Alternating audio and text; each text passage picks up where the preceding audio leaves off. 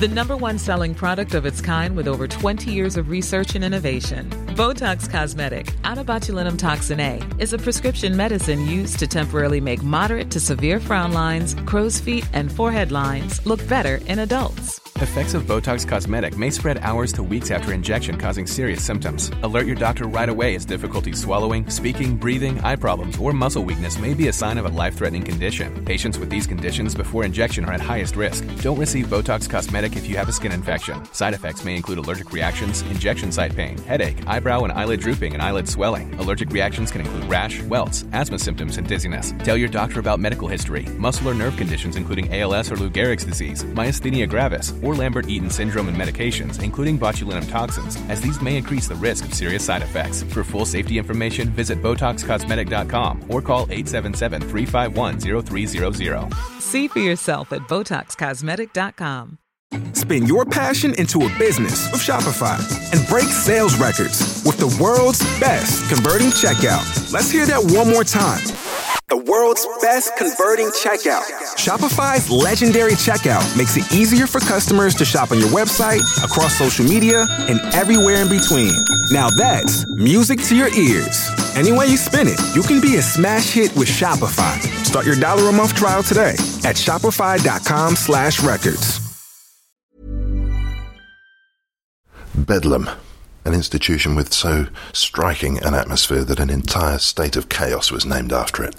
Ask anybody what they think they know about Bedlam, and the first thing they'll say is, oh, well, it's an asylum. With a little bit of nudging, they might think of tourists going to laugh at the mad people. And I use the word mad in the context of those 18th century tourists. Mental health is one of those areas in which society has had to rapidly revise and update its ideas. There's still a long way to go. Bedlam itself, which I was surprised to discover still exists and is still giving mental health care, is unveiling an overhaul in its image and facilities. It's not called Bedlam, it's called Bethlehem. And that cast iron fact about it being an asylum? Not so cast iron. In fact, not true at all. So with 320 beds spread across 20 or so wards, what is Bethlehem now? It's Saturday the 21st of February 2015. I'm N. Quentin Wolfe. This is Londonist Out Loud. Hey baby, let me take you down to a place of strange sights and sound. You ain't never seen the like before, just a stone's throw from your front door.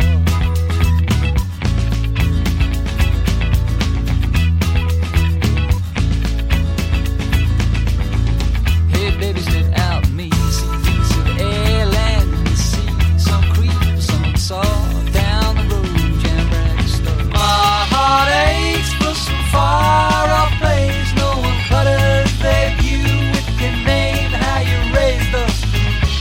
Well, hello. We've come to southeast London. It feels like we've gone beyond southeast London, actually. There's greenery in abundance, and there are semi-detached cottages with their own parking spaces, which tells you all you need to know. I've just got off the train at Eden Park and headed down to a place that I've heard a lot about. It's the Bedlam Hospital. It's a psychiatric hospital, and it's got a lot of history attached to it. With me at the moment, two figures which are melancholy and raving.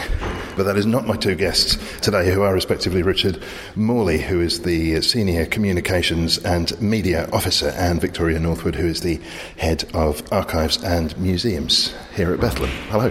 Hello. Hello.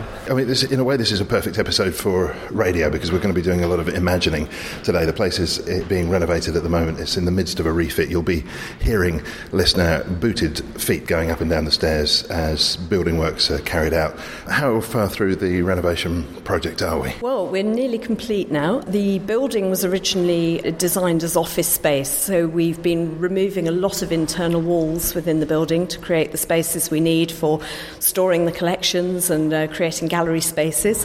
So that work's all been done, and really we are getting towards the end of the fit out. So we have a permanent exhibition which is just being completed, and we should be hanging some paintings and putting some objects in next week. The rest is just the sort of final touches of paintwork, really. So there's a lot of activity going on, but we're very close to the end now, which is really exciting. And we do have the two statues that I mentioned.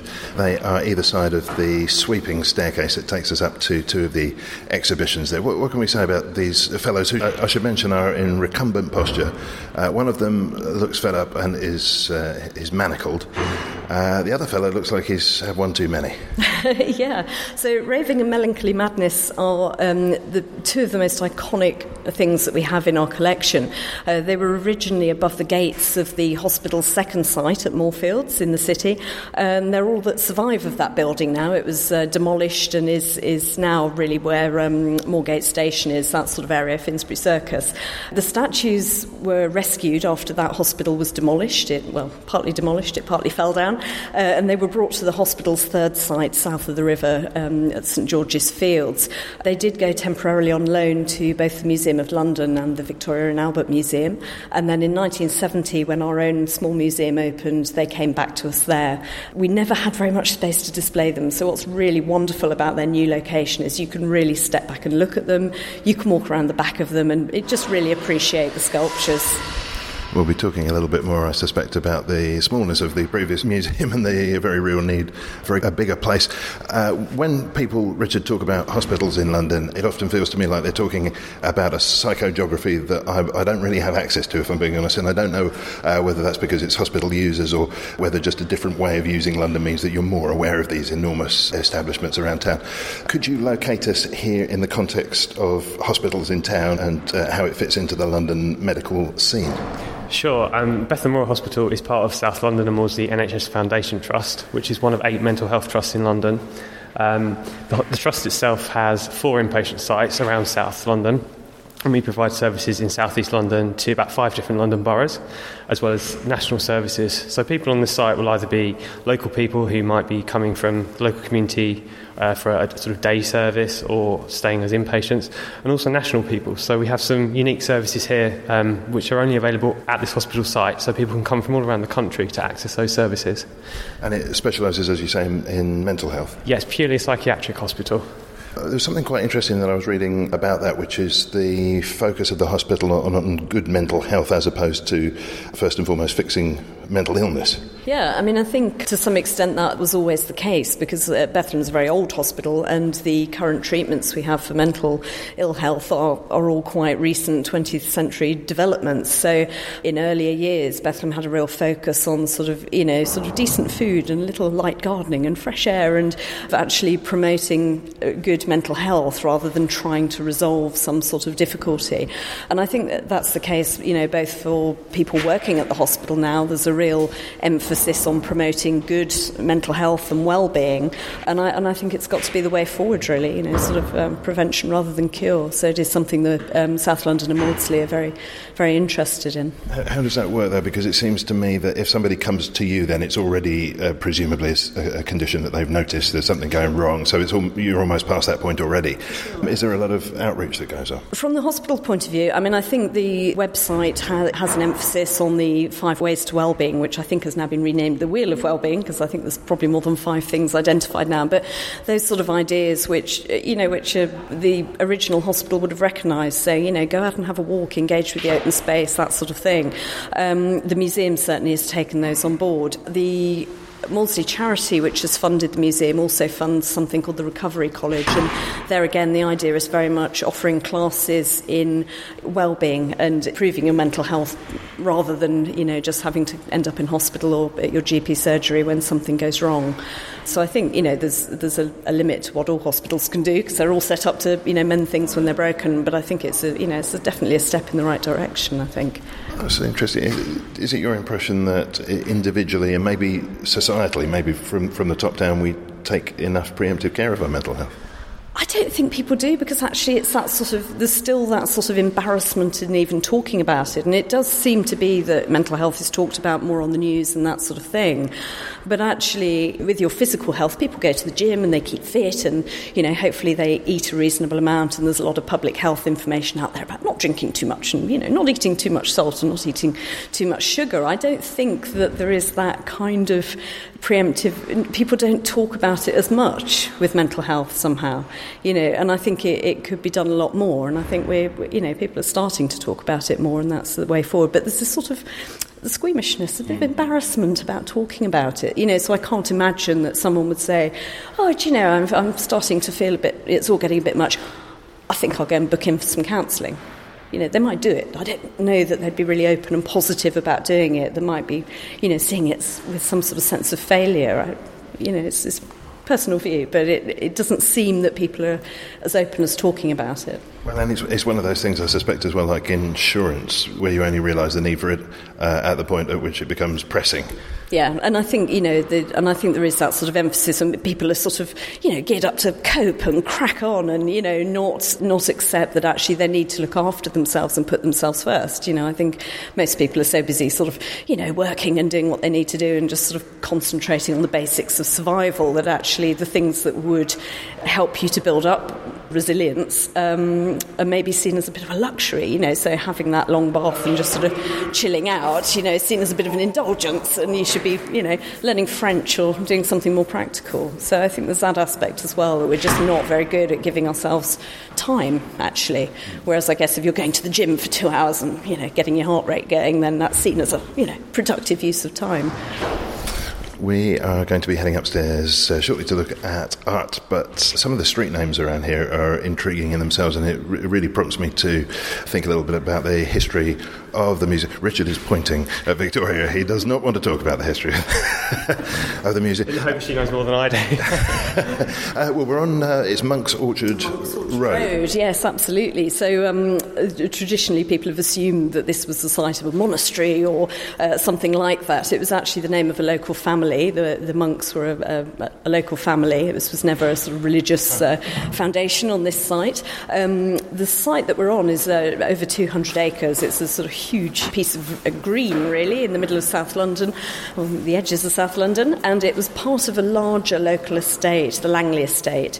It became an independent estate in the late 18th, early 19th century. Is that the colonnaded building we see on the website? No, that's an earlier Bedlam site, but there is, when you come to this site from the Croydon end, rather than the Eden Park station, the way you've come, you do see two little lodge buildings. So one of them is very sort of mock Tudor. It's quite a sort of strange building in the middle of the suburbs, and there's another little Georgian lodge, which is at the other end of Monk's Orchard Road. So there are echoes of the original estate that was here where you look for them. There's also a Cheston Avenue nearby, and Cheston was the hospital surveyor who did some of the design for the site, who sadly died just after it was completed, so his name was commemorated in one of the local streets. What about Eden Park itself? Eden Park. I don't know a huge amount about Eden Park. So many religious overtones. Yeah, it's a sort of quite a wonderful name. The hospital's chaplain, who was a chap called O'Donoghue, who I don't know how much religious work he did, really, because he edited the hospital's in-house magazine, and he took the time to write a history of Bedlam, and I don't know how much actual work he did other than that. He seemed to have a lot of time on his hands, but he came and paid a visit down to the site before the hospital had actually officially bought it, and he kind of broke into the house and had a good sort of look around. I mean, it wasn't occupied, obviously, but he sort of writes in the hospital magazine that this is going to be a sort of a new Eden for our Adams and Eves in the hospital, and he really sort of picked up on that religious reference, but where it came from originally, I'm not sure.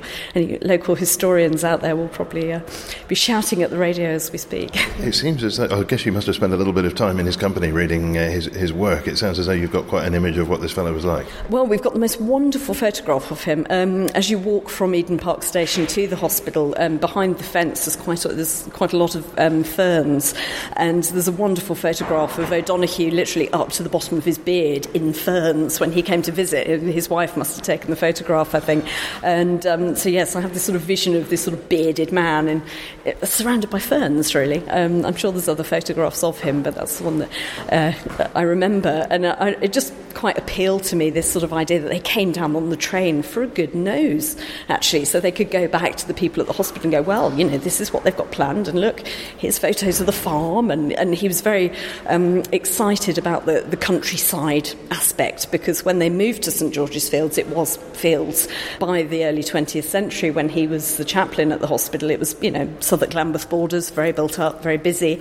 So he writes in the magazine about seeing real cows and, real trees, and you think, as opposed to... Which is exactly how I started this podcast, in fact. And it does seem that some of the buildings, the domestic buildings, as you come down here, look as though they belong to a much more villagey lifestyle. It seems like the busyness on the roads is somehow out of place. Yes, I think so. I mean, when the hospital purchased the Monk's Orchard estate, it was part of a larger estate that had been sold off, and all the lots had gone apart from lot 1, which was the house and the home farm and the gardens, which is what the hospital now occupies. So there were various cottages and sort of small holdings and pubs and that sort of thing included in the estate when it was first sold. A lot of the housing around here is from 1920s, 1930s, and, you know, dates from about the same time as the hospital or shortly afterwards.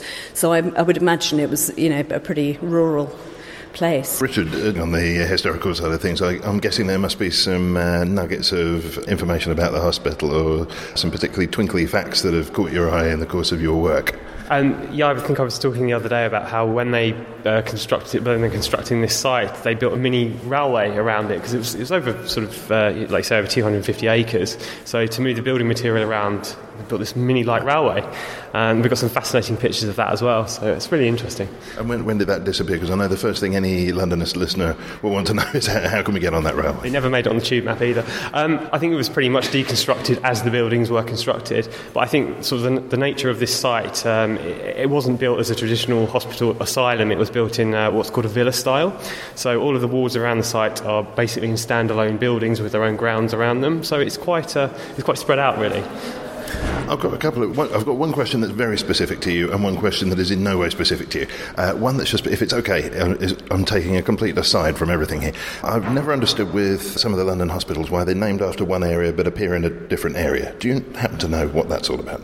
That's a very good question. I mean, Victoria's probably more educated in terms of the origins of Bedlam Royal Hospital, but my kind of basic understanding of it is it was a sort of an adaptation of Bethlehem, and the word has sort of changed. Well, I didn't have here in mind in particular. I think I'm right in saying that, for example, Charing Cross Hospital is in Hammersmith or something like that, or there's one or two weird anomalies like that. I assume it's a similar kind of thing where they've moved from their original locations. It's as straightforward as that.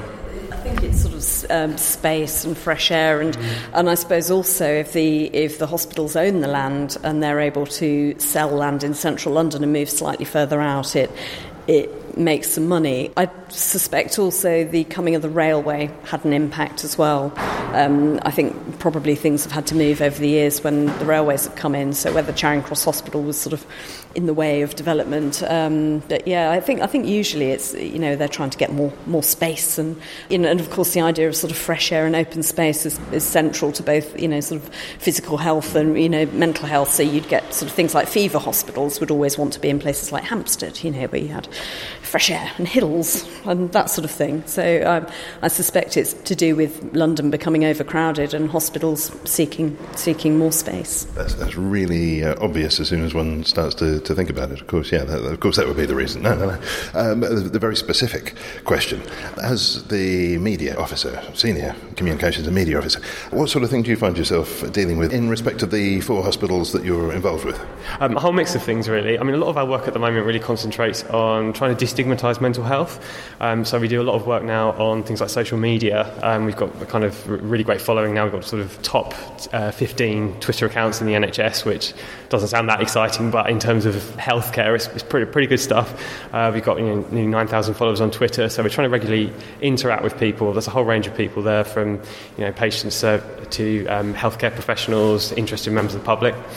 So we do quite a lot of work around social media interaction. So we do tweet chats, for example. So we might get kind of one of our specialists in a certain area to come in and talk for an hour on a key subject.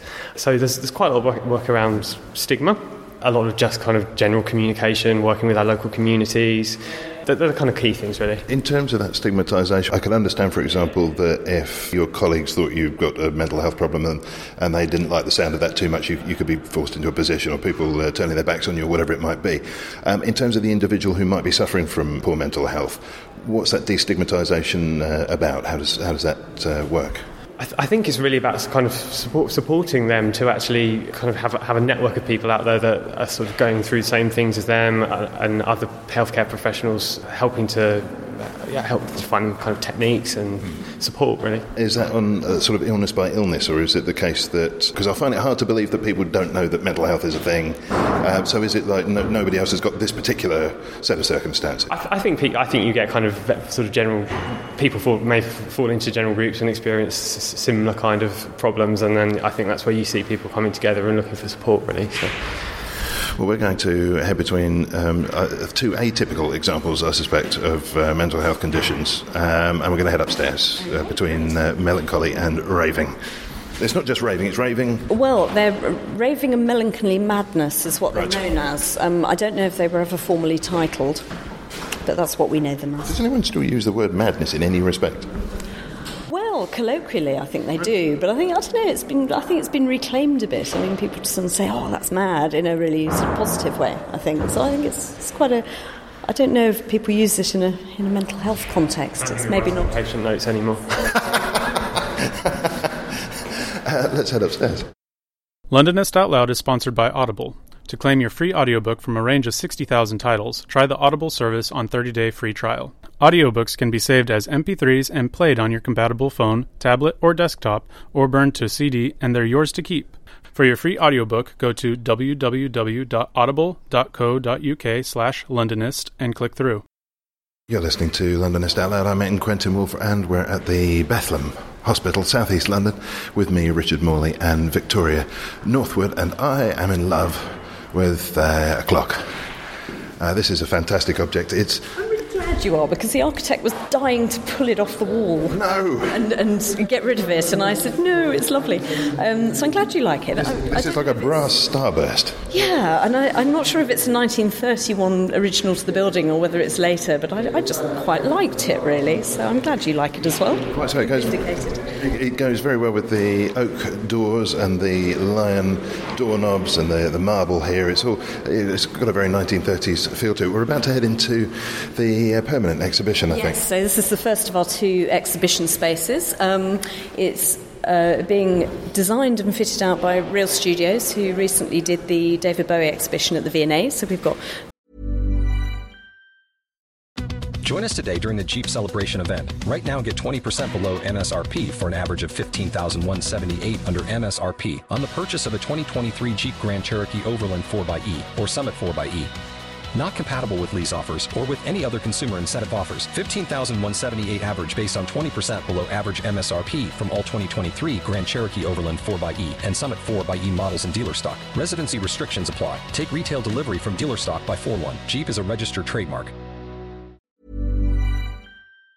Bona fide designers in here helping us out with this.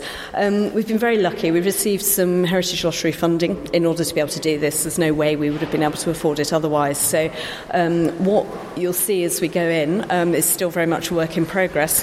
But the idea is that we'll be combining different aspects of our collections. So there'll be works of art, there'll be historic objects, there'll be archive material, but there'll also be some material that's been created specially for the exhibition. So we've been filming people, we've been taking photographs, so you'll see some sort of contemporary stuff as well going on in there.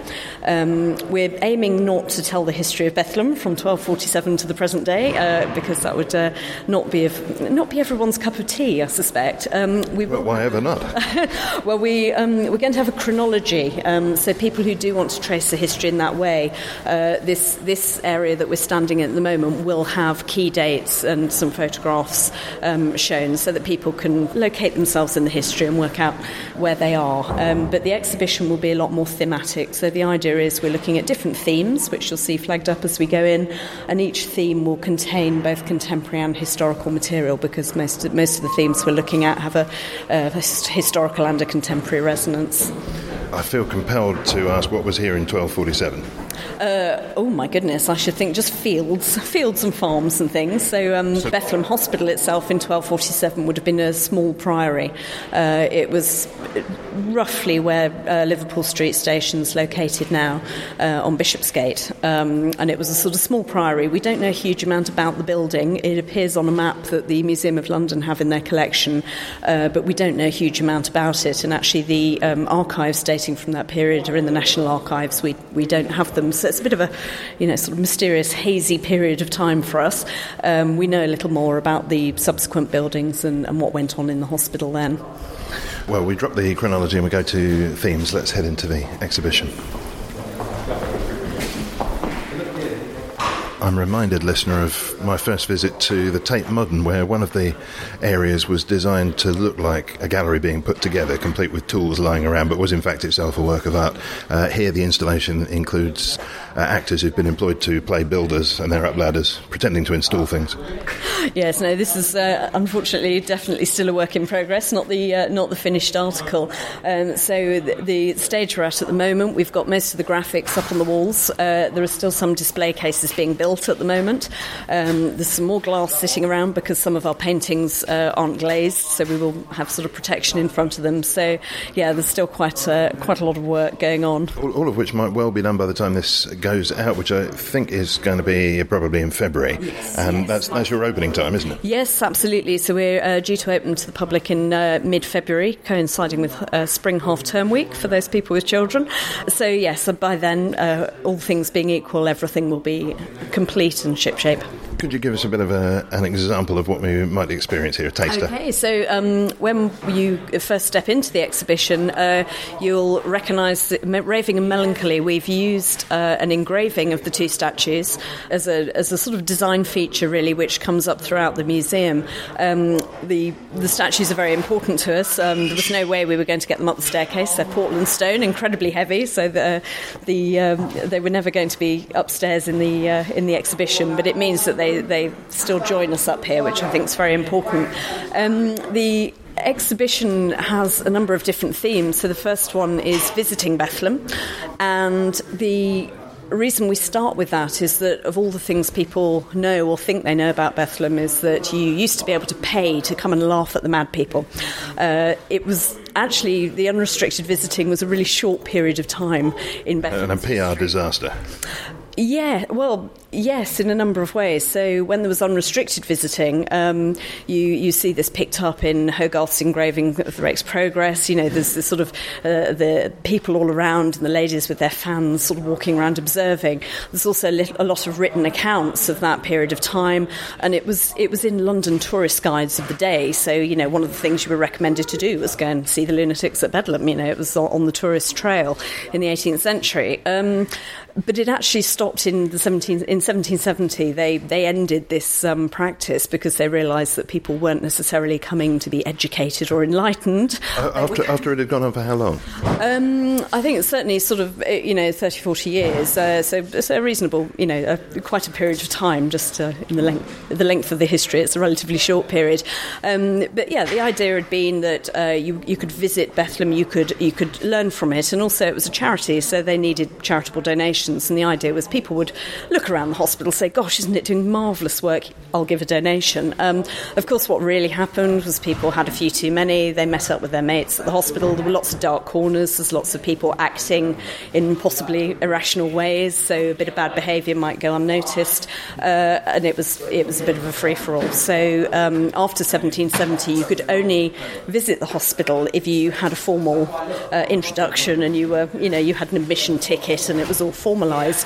Now, the problem with that, of course, is if you haven't got anyone just dropping in on the off chance, you get to that sort of Ofsted inspection a frame of mind where everything's made very nice and shiny for when there's a formal visit, and then everything sort of slips a bit. So in 1815 there ended up being a parliamentary inquiry into the state of Bedlam. There was a real sort of uproar about the state of things because that was the sort of unintended consequence really of stopping that unrestricted visiting. So it's an interesting idea, and it's one we're starting with because that's the one thing everyone thinks they know about the hospital. So it seems as though there might still be obviously not resonances of that sort, but there might be challenges inherent in running a museum and attracting people in the midst of a working hospital. I mean, what's interesting is when we have group visits to the hospital, we'll talk about the history, and we sort of talk about this period where people could come and come and look at the mad people, and all the people in the audience will sit there going, oh, that's really barbaric, that's terrible. And then in the next step, they will say, so can we see on one of the wards? And you think, actually, no, you can't. We've kind of got away from that. Let me ask you, what do you think of then? There are one or two authors who come to mind who've written books that sort of profile different, really extreme mental health conditions and anatomise them, and sort of put them out as, I don't think it's entirely instructional. I think there's an element of diversion going on there as well. How does that fit into the sort of landscape that we're talking about for you? So, I think it's really important for us that this is a working hospital and that many of our visitors are going to be patients in the hospital now, or people who've got relatives who are unwell, or, people in the community who are unwell. So we do have to be quite mindful. It's important not to sensationalise anything and to be very straightforward in the way we talk about things. But equally, we don't want to hide things. So, for instance, we will be displaying 18th century manacles. We will be displaying straitjackets, because if we don't display those things, we're going to be accused of whitewashing the history of mental health care, and that's something we don't want to do either. So it is quite a sort of quite a tightrope we're walking, really. We're hoping to incorporate into this exhibition some sort of factual information about various mental health conditions, not on the walls necessarily, but there'll be various interactive points where you can access, for instance, some information that the Royal College of Psychiatrists publish about different diagnoses. So we're hoping that the information people access will be reliable and straightforward and not too sensational. A friend of mine is going through an experience where both of his parents at the same time have dementia. And he said to me that one of the things he didn't realise, and that nobody ever mentions, is just how funny it can be at times. He mentioned his father coming into the room and announcing that he was a pokerloo, and then leaving the room and then coming back a moment later and going, but what's a pokerloo? So I guess there are different shades to it, but I think in our sort of historical material, you find these sort of slightly humorous moments. Also, I think it is one of those inescapable things. An example that comes to mind is there was a very famous 19th and late 19th, early 20th century artist called Louis Wain, who was best known for doing cats. He was a famous commercial artist, very well known in his day, but he wasn't a terribly good businessman, and he ended up becoming unwell in later life, and he was in Springfield Asylum in Tooting, and one of the hospital sort of visiting committee, or where they sort of walked around and inspected, walked around and looked over his shoulder and said, "Oh gosh, you draw just like that man Louis Wain." And of course he said, "But I am Louis Wain." "Of course you are, dear." So you do get these sort of these elements of humour really coming out throughout. There were a couple of other artists as well, I think, of some renown who've passed through the doors here. Yeah, so Richard Dadd is probably the most sort of publicly well-known figure. He was at Bedlam for around 20 years. He had a very sort of distinguished early career and then became unwell and murdered his father as a result of his illness. And he didn't go to trial. If he'd gone to trial, he wouldn't have gone to hospital, he would have been hung, because it was very much a premeditated attack on his father. He'd taken a change of clothes and a passport, and he was acting in a very premeditated way. So when he was picked up in France, they just said, he's far too unwell to stand trial, and he was sent to Bedlam. So included in this exhibition there will be a photograph of him working at Bedlam on a painting called Contradiction, which is sadly not in our collection, but he continued to paint throughout his time at Bedlam, and then when Broadmoor opened in the 1860s, he was transferred over to Broadmoor, and again a lot of the art we have in the collection is on loan from Broadmoor Hospital, because he continued to create throughout his life, although he was not free to go anywhere. He continued to have this amazing inner life and to paint and draw and create. And because of our conversation earlier, I now understand immediately why Broadmoor is as far out in the sticks as it is. Yes, well, again, it was originally the State Criminal Lunatic Asylum was built in 1815, and it was actually tacked onto the back of Bedlam Hospital. Bedlam was just about to move to its new site south of the river at St George's Fields, which is a building that's now used as the Imperial War Museum.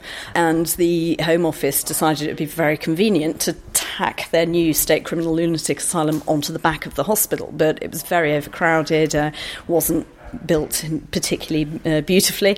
Conditions were pretty poor, so actually Bedlam ended up moving a lot of the criminal lunatics into their main wards to create space and just make things a bit more pleasant. So Broadmoor, by comparison, although it's starting to look a bit rickety around the edges now, I mean, when it opened, Broadmoor was, an amazing, beautiful place compared to where these people had been held. And they also took the opportunity to review each case when they moved people across to Broadmoor, and there were a few people where they assessed them and said, actually, you can probably go, it's probably fine. So the most famous of those would be Edward Oxford, who tried to assassinate Queen Victoria on Constitution Hill, and he was only 18, so his family and friends made a big point of saying that he wasn't quite right in the head, and he was very sort of behaving very irrationally, so he was sent to Bedlam again, as an alternative to being hung for his attempt on the Queen's life. But when he was due to be transferred to Broadmoor, they reassessed him and said, well, actually, if you'd like to emigrate under a different name, you do that. And he spent the rest of his life in Australia and wrote back to his doctors at Bedlam to tell them how he was doing, which is how we know about his story. That's remarkable. I need to dig further into that, but not now, because I suspect there's a lot of meat on that bone. Podcast to be had on Edward Exactly. Oxford, I think. There's a question that's been just under the surface here that I haven't asked, but you've used the names Bethlehem and Bedlam almost interchangeably, it seemed at points. What's that all about? So when the hospital was founded, it was founded as the Priory of St Mary of Bethlehem, and of course nobody could be bothered to say that. It was a bit like the South London and Maudsley NHS Foundation Trust, far too long. So quite quickly it became known interchangeably as Bedlam or Bethlehem, just depending on how people wanted to shorten Bethlehem, really. Eventually, the name Bethlehem became a sort of the formally adopted name of the hospital. It was refounded by Henry VIII after the dissolution of the monasteries as one of the 5 royal hospitals of London, and became Bethlehem Royal Hospital at that point. So Bethlehem became the sort of formal name of the hospital. And I suppose Bedlam became the sort of the concept, really. So Bedlam is what appears in the Jacobean drama. Bedlam is the idea of noise and disruption. And also in the same way that Hoover became the generic name for a vacuum cleaner, you get Bedlam becoming the generic term for a psychiatric hospital. So a particular city or area would build themselves a Bedlam. But it seems also like Bedlam is the Mr. Hyde to the Bethlehem's Dr. Jekyll. Yeah, it could be. I mean, there's a sort of undertone of chaos, I suppose, isn't there? We should look in the closing minutes at whatsoever you feel we should squeeze in. Well, as well as the permanent exhibition, we have a temporary exhibition gallery as well, so we could go and look in there because we have some paintings up. Well, the room we've just entered is a much brighter affair at this stage. A lot of downlighters and some contemporary art already on the walls. If I was one of the artists, I'd be quivering with nerves at the sight of all these buckets of paint mere inches from my painting. So we're assured that they won't be painting anywhere near the art. So all the works in this area are by one artist, Brian Charnley, who's a late 20th century artist. Some of the works on display belong to us, and others have been lent by the artist's estate, which is just arrived this week. So this is still very much a work in progress. That we thought we would start with a show concentrating on one particular artist. We will do different things throughout the year. We're aiming to have about 4 exhibitions a year. So it will be a great opportunity to show off work from our collection, but also work inspired by things in our collection. So Charnley was never a patient at Bedlam or the Maudsley, but he was familiar with our art collection, and he was very inspired by a painting called The Maze, in which the artist depicts the inside of his head and all the different things that are going on.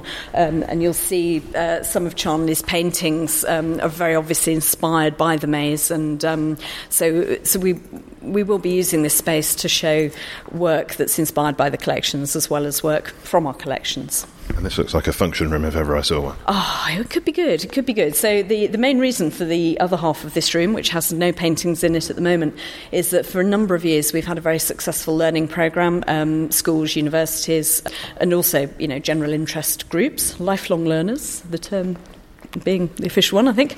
But we've never had our own space to actually deliver that. So this is the first time we will actually have had a room of our own, where we've got proper audio-visual equipment and, sort of matching chairs and tables and that sort of thing, rather than constantly having to camp out in whatever room we can lay our hands on. So it's really going to revolutionise what we're able to do, both in terms of our learning programme and being able to open up to more schools and colleges, but also, being able to do an events programme, film screenings, talks, that sort of thing as well. So we're really excited about this space. As the person in charge of managing the public profile of the place, Richard, of course the redevelopment is a wonderful thing, no question about that. Surely this must be, compared with the museum as was, that was sort of deliberately under the radar because it was kind of too tiny to take on too many visitors. This must represent a spike in your workload. I think it's a fantastic opportunity for us.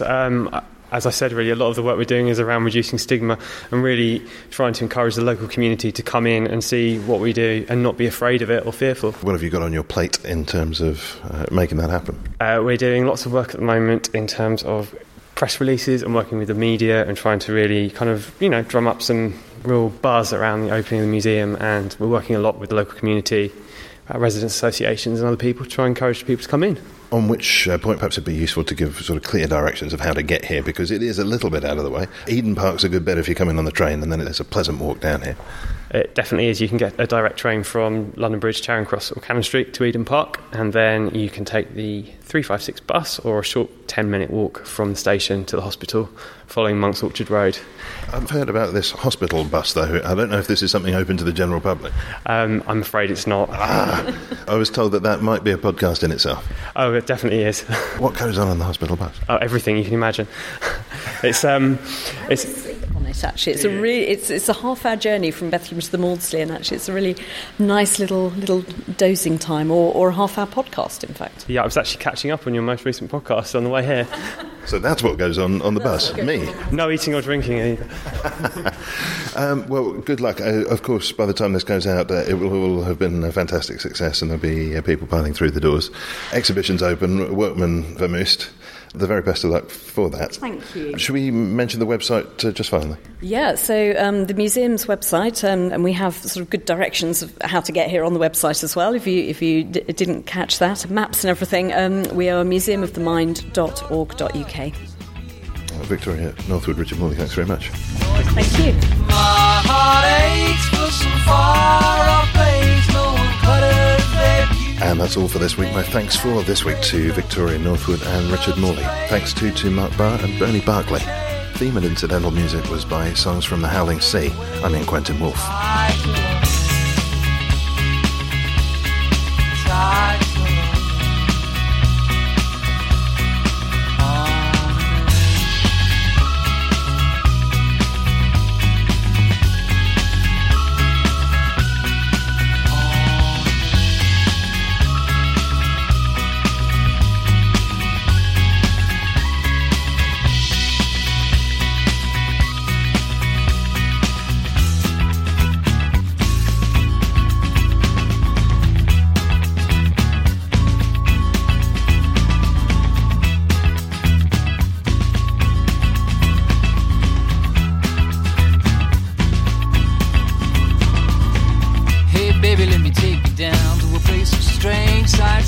Sound you ain't never seen the light before, just a stone's throw from your front